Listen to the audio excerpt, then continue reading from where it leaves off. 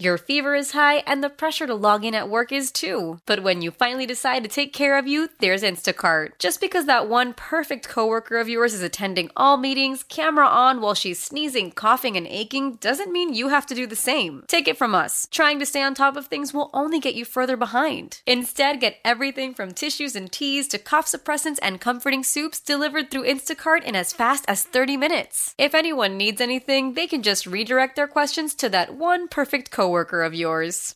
How powerful is Cox Internet? Powerful enough to let your band members in Vegas, Phoenix, and Rhode Island jam like you're all in the same garage.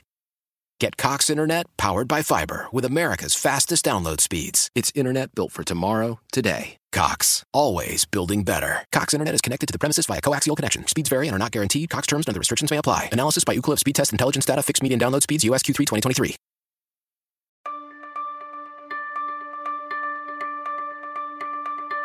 Thank you all. 40 years I've been chasing Sidney. They finally give it to me. What they do? They give it to him the same night. I'll always be chasing you, Sidney. I'll always be following in your footsteps. There's nothing I would rather do, sir. Nothing I would rather do. Welcome to WBBM In Depth. My name's Lauren Brown. Actors, filmmakers, and entertainers across the world are mourning the loss of Sidney Poitier, a Bahamian-American actor, ambassador, and director who in 1964 became the first Black male and Bahamian to win an Academy Award for Best Actor. Today, we spoke to Michael Phillips, an American film critic for the Chicago Tribune, about Poitier's legacy. There's really two ways to look at a career like Sidney Poitier's, and one kind of breaks your heart. Actually, the one that doesn't break your heart is to see what this actor accomplished with so crushingly few employment opportunities that were afforded, actors who weren't actors of color. It's amazing to look at what he did accomplish, though, beginning in 1950 with a great film that not enough people know called No Way Out with Richard Widmark. And that's a film that I think really gives you a great sense of what an exciting presence he was right away in the movies. And the part, just like that film, might be a little bit dated, and it's a racial prejudice parable that doesn't quite seem like today's news.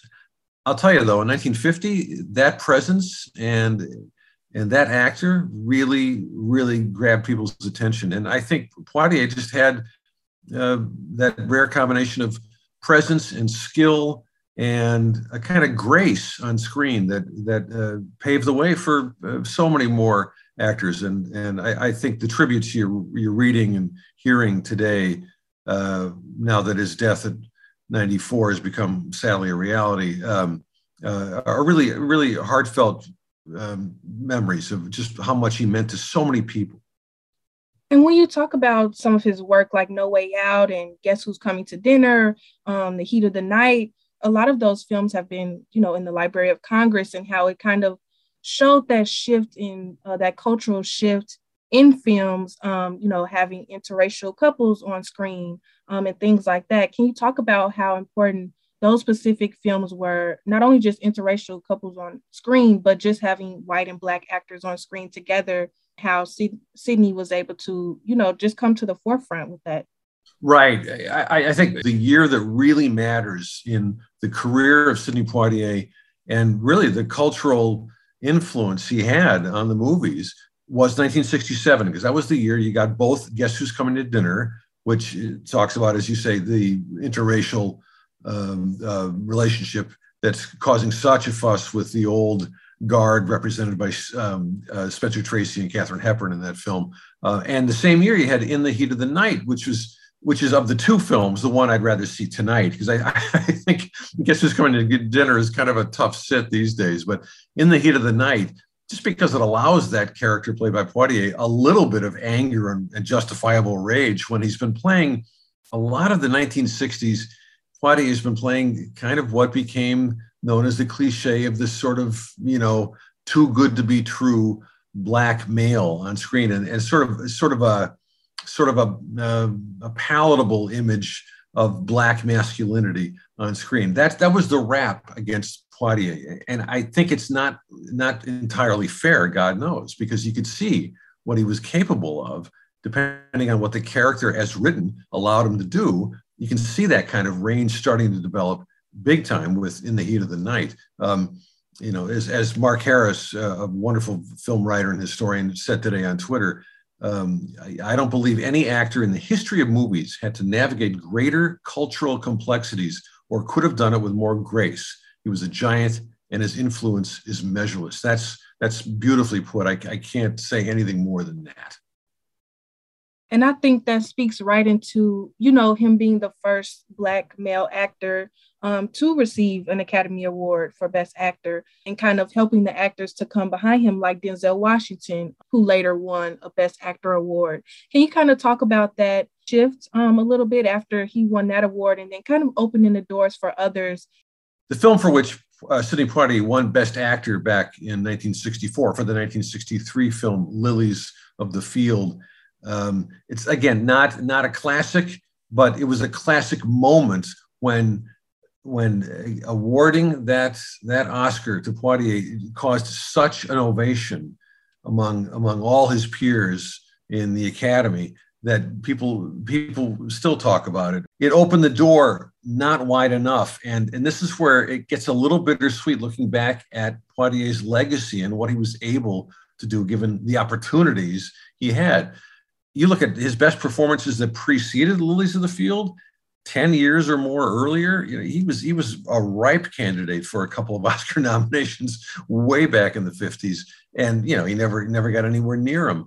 And you can also look at what's happened since then, where some years in the movie industry, this is before COVID essentially, but where you have very heartening years where you get like a film like Moonlight getting Best Picture. And all sorts of performers of color getting the nominations. And then you get other years where it's like 20 out of 20. Guess what? It's a white wall of talent. A lot of it deserved, some of it maybe less so. And you're just sort of left scratching your head on the sidelines thinking, wait, what about this person or that actor of color? It's crazy to think that Poitier's influence couldn't by now have led to a slightly more diverse array of recognition. And I just hope that we continue to learn from the kind of strides that talent made and the best of his peers, and we can make a better, broader future for ourselves and this country and this industry, this entertainment industry, just based on what he proved he could do. I want to talk a little bit about just him being able to receive his flowers while he was alive, and just being able to receive honors like, the Kennedy Center honor and Medal of Freedom, and just being a force. Poitier really was a force, and that's a great word for him. And I think he turned out to be kind of a great ongoing ambassador for the industry and for its possibilities. And I think I love it that he lived a great long life, long enough to kind of receive the accolades he deserved, and the honorary awards and all kinds of recognition. Never an uncontroversial figure. In the 60s, you had Harry Belafonte, his friend and colleague, who was a little more on the front lines politically about fighting for civil rights. Poitier also right there, marching in many cases, but in other cases he would sort of leave politics to other people, and he never escaped criticism because there were just so damn few Black actors of any stature who were given the opportunity to have the careers they deserved. So you have this insane amount of scrutiny, and the fact that he could shoulder it all with that kind of eloquence and grace and sometimes quiet but very firm commitment to high ideals and the way forward. That there's so much to learn from that man lived his life and ran his career. And it's a much more versatile career than I think people remember. He directed Stir Crazy with Richard Pryor and Gene Wilder. He did a great array of parts and roles. And I mean, to see his performance in Lorraine Hansberry's play, the film version of A Raisin in the Sun, that is a galvanizing piece of work. And, you know, when you see great material seized by a great actor, eager to really just prove again, once over and once over again, how much he had in him. That's just exciting today still. And I really do hope people kind of go back and rediscover the films they've probably seen, like In the Heat of the Night, maybe skip some of the famous ones that don't hold up so well, but go back to films like a couple of films I really love from the 50s, No Way Out and Edge of the City. Racial Parables, a little dated, but man, Sidney Poitier is terrific in both of them. We've been losing, you know, a lot of legends. We just saw Betty White as well.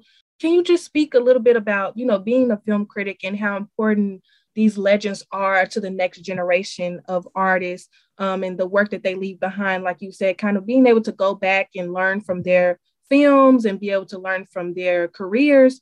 Just a note of what we can see in the future because of the legacy of these actors and actresses that, you know, put their lives on the line and did a lot of work behind the scenes to, you know, help others. Some weeks are just like this. We lose a tremendous amount of talent in just a few short days, and it's kind of heartbreaking. Betty White, the director Peter Bogdanovich, and now Sidney Poitier. I think the most important thing is to kind of look beyond the movies and the TV shows you know these people for, and find out what else they were capable of and what chances they were given to kind of reveal to a big public what they were capable of. It's important to find out when these talents at certain early points in their careers were faced with a tough decision about whether to kind of capitulate and just take a certain part that kind of reinforced a certain set of stereotypes or hold out for something better. Many of them did. And Sidney Poitier, you know, was not, his view was, I'm not going to play a lot of cowardly supporting roles that reinforce certain stereotypes of the Black American. I'm not going to do that. Now, you can argue with some of the choices he made to kind of correct that stereotype and go a different direction. But if you look at his best performances, they are just stunningly good. And he had, in addition to the talent and training and just kind of the life experience that came from a very tough childhood, and a really beautifully lived long life. But you look at what he's done with all that, and he's left us all these signposts to the future. Here's how we can be. Here's what we should afford all sorts of actors. We need all sorts of fine actors of every type deserve the breaks I got and a lot more than I got. That was Michael Phillips, American film critic for the Chicago Tribune. Thanks for tuning in to WBBM In Depth. Don't forget to subscribe on the Odyssey app, Apple Podcasts, or wherever you get your podcasts.